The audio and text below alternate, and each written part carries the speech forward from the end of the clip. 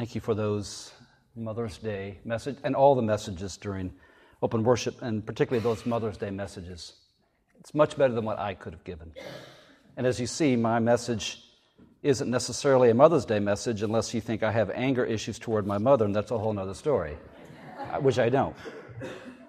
If I were to give, I did think about this, by the way, if I were to give a Mother's Day and Father's Day message, my Mother's Day message would be entitled, Because I Said So. And then when we got to June, my Father's Day message would be, Go ask your mom. So as a kid, and I will say that I'm pretty sure my mother listens to these podcasts religiously because that's what mothers do, and they tell you that she liked it, even though it may not have been a good one.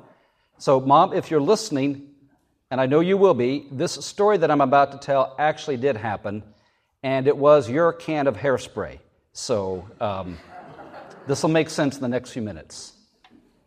We lived next door in Dublin, Indiana, back in the early 70s to a family named the Thompsons. Wonderful family, played with them every day, every afternoon after school. And they had a trash barrel, a 55-gallon drum, where they would burn their trash basically every night, about every other night. So one day, me, and the other kids that we were hanging around, we decided to toss in a can of hairspray to see what would happen, because we had heard if you put it in there, things blow up. And I was at the age where I like to see things blow up. So we tossed it in. Nothing happened. So then began the usual, will you go look? Well, I was never one to shy away from exploring, so I creeped up to the edge of the 55-gallon drum, and about that time, thankfully, a small boom occurred. Now, thankfully, it only singed my eyebrows, and thankfully, my mom happened to be standing at the kitchen sink, facing out, looking the window, when I walked in, and she said, Everything okay? Things are fine, Mom. As I went to the bathroom and looked at my eyebrows and thought, what do I do with all these little curly things now? So that's the story, Mom. It was your can of hairspray. I owe you one. Now, it could have been a lot worse that day. And this is the point. Not that I put hairspray and not that I was really a precocious and not a very wise young boy. But thankfully, I was only singed. It's never good when something blows up in your face. And it's never smart to add an accelerant to something that has the potential to blow up in your face. This is my lead in to the potential of anger. It's an emotion that sometimes singes us and at other times has blown up in our face. It's also an emotion that certainly can act as an accelerant to an already smoldering fire. Now, last week, my prepared message focused on Jesus' words in John 10:10, I've come to give you life and have it abundantly, life to the fullness. And this is the promise of Jesus for those that choose to walk in the way of Jesus. It's a life of vitality, a life of energy, a life of someone who is on the way to flourishing and living this life of energized vitality. And as part of that message, I identified 4 factors that have the potential to, if you will, suck the life right out of us, or to get in the way of experiencing this fullness. And I identified these as anger, anxiousness, addiction, and apathy. Now, not an exhaustive list, as I said, and I wanted to focus on each one of those. And maybe it's because, for me, if I were to end today and walk away, and not that I am, but if I were to stop today pastoring, if I have done anything well, I hope I could have helped each of you discern what does it mean to live life to the full. To live well. To live a life that is abundant.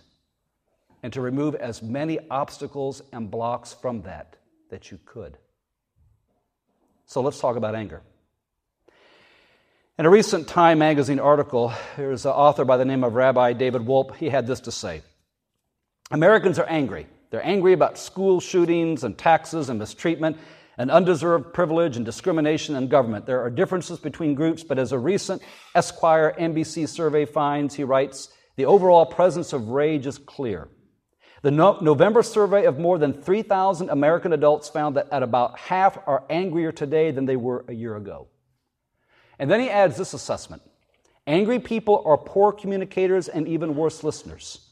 Their empathy is foreshortened and they have trouble imagining the other's point of view. It makes people less healthy, and when both parties are angry, fewer are likely to find middle ground. If the only way people feel they'll be heard is when they are angry, then our public discourse will be an arena for shouting past one another. I mentioned last week my experience of watching a car chase another car down the bypass around High Point, and as road rage began to unfold, and all the time I'm thinking this is not going to end well.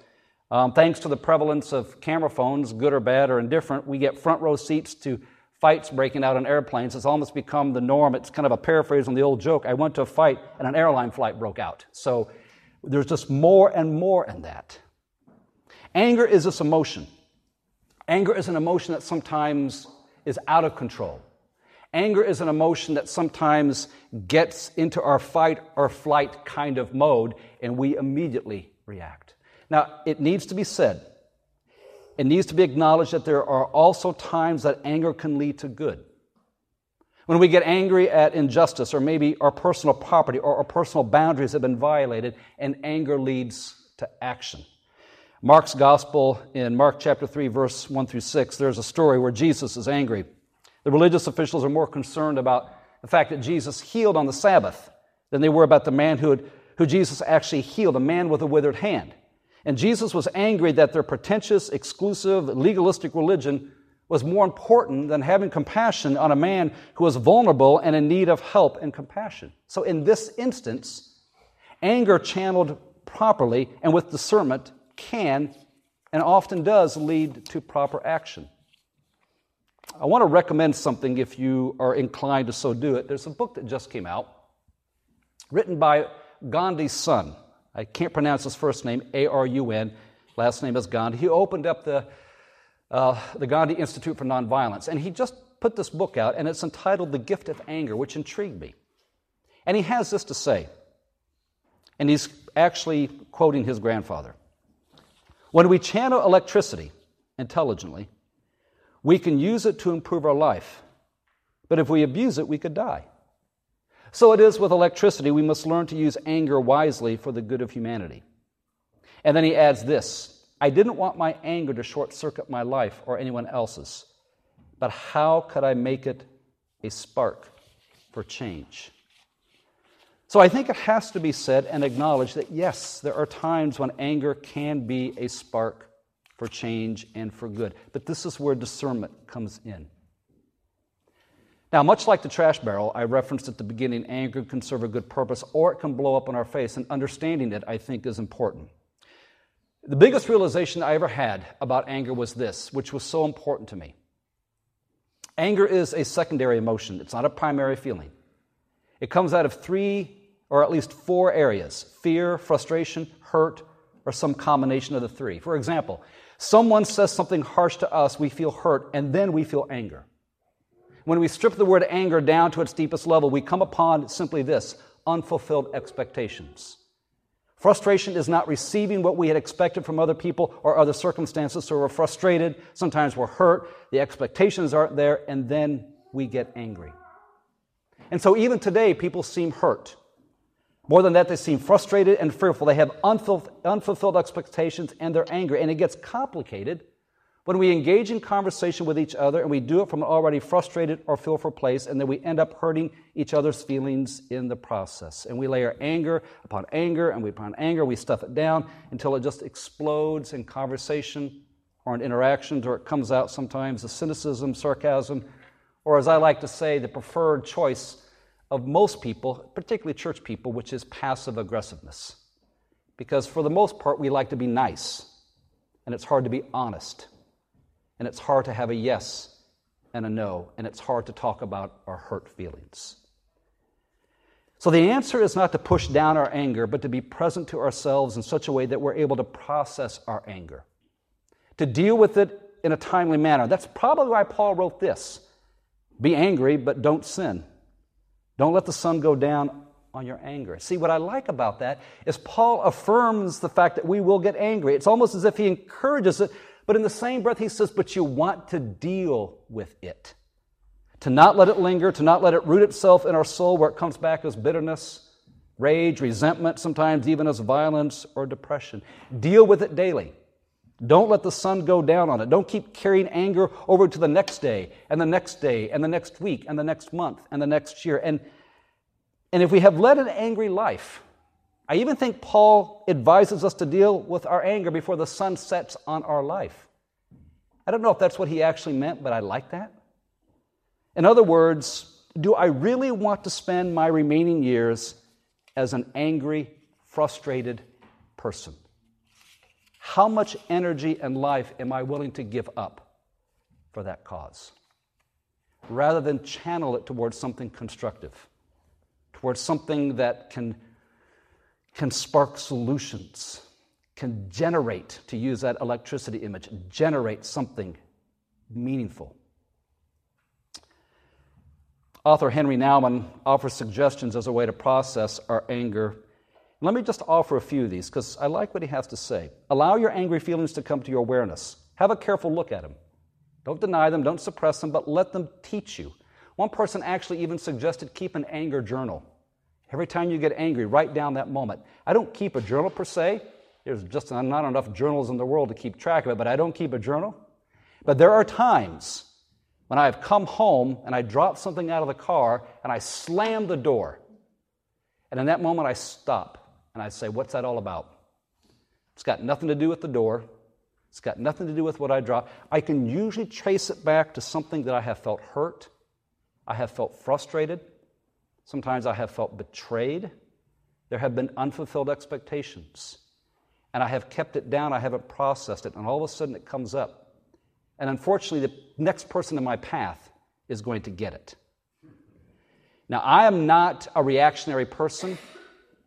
I am probably something even worse. I am a brooder, which means I brood. I get quiet. I act sullen. And whenever Linda asks me what's going on, I say, I'm fine.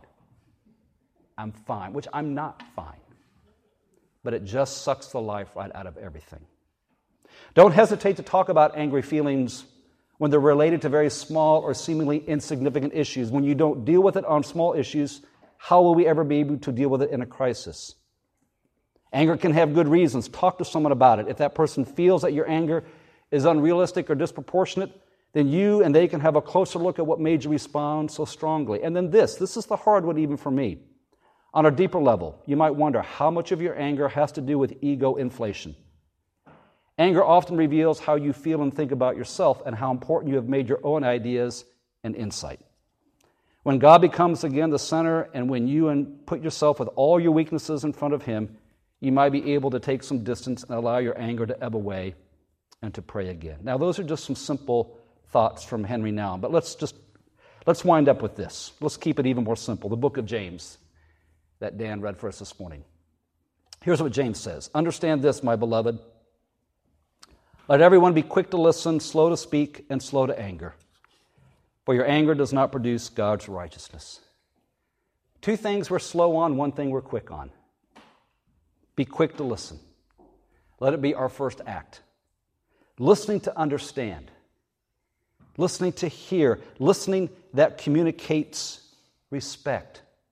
Listening to try to gather as much information as possible. Listening without trying to respond first to correct the other person. My biggest mistake when my anger gets out of control is I have chosen not to listen. I'm only listening so I can come up with what I have to say. I'm not listening because I really don't want to understand. James says, let's be quick to listen. And then he adds this, and let us be slow to speak. Choose one's words carefully, not as defensive, not as reactionary. Try to de-escalate. Don't seek to demean. And then he adds this, and then be slow to anger. Reflect. Pray. Journal. You and I have one of the greatest gifts that probably no other species has. Animals don't really have them. I know they don't. We may think they do, but they don't. It's called self-awareness. We can be self-aware of what we're thinking and feeling and experiencing.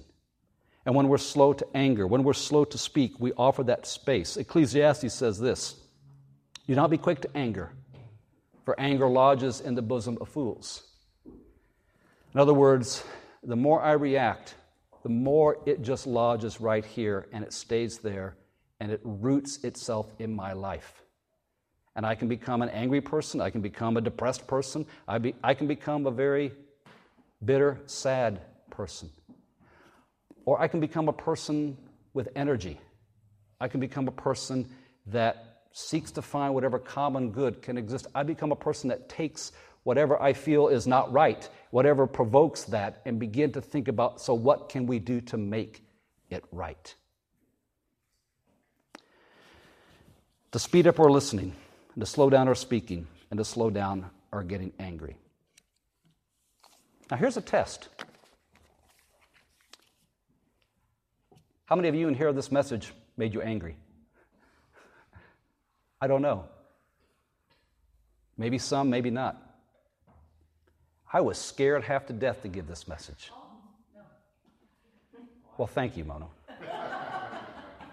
In many ways, I am, because it's almost as if in our culture today, I run into people who feel they're entitled to it, to be angry. And what I want to invite us to is to be in conversation with one another, to be in conversation with ourselves, to be in conversation with God, but to most of all, to be so aware, bless you, to be so aware so that anything we can do to remove obstacles to our living fully, and to living well, and to living right, we can remove. I would be less than honest if I said I'd never gotten angry in my life. I was a very reactive person at one time, very reactive. And I was the kind of one as a kid who always took his ball and went home, literally. If I didn't like the way things were going out on the playground, if I didn't like the way things were going in the backyard, I just took my ball and went home. I carried that into adulthood. If it didn't go my way, I took my ball and went home. If I didn't like what people said to me, I just took my ball and went home. And I did that till I realized I lacked two things in my life because of that: peace and good judgment.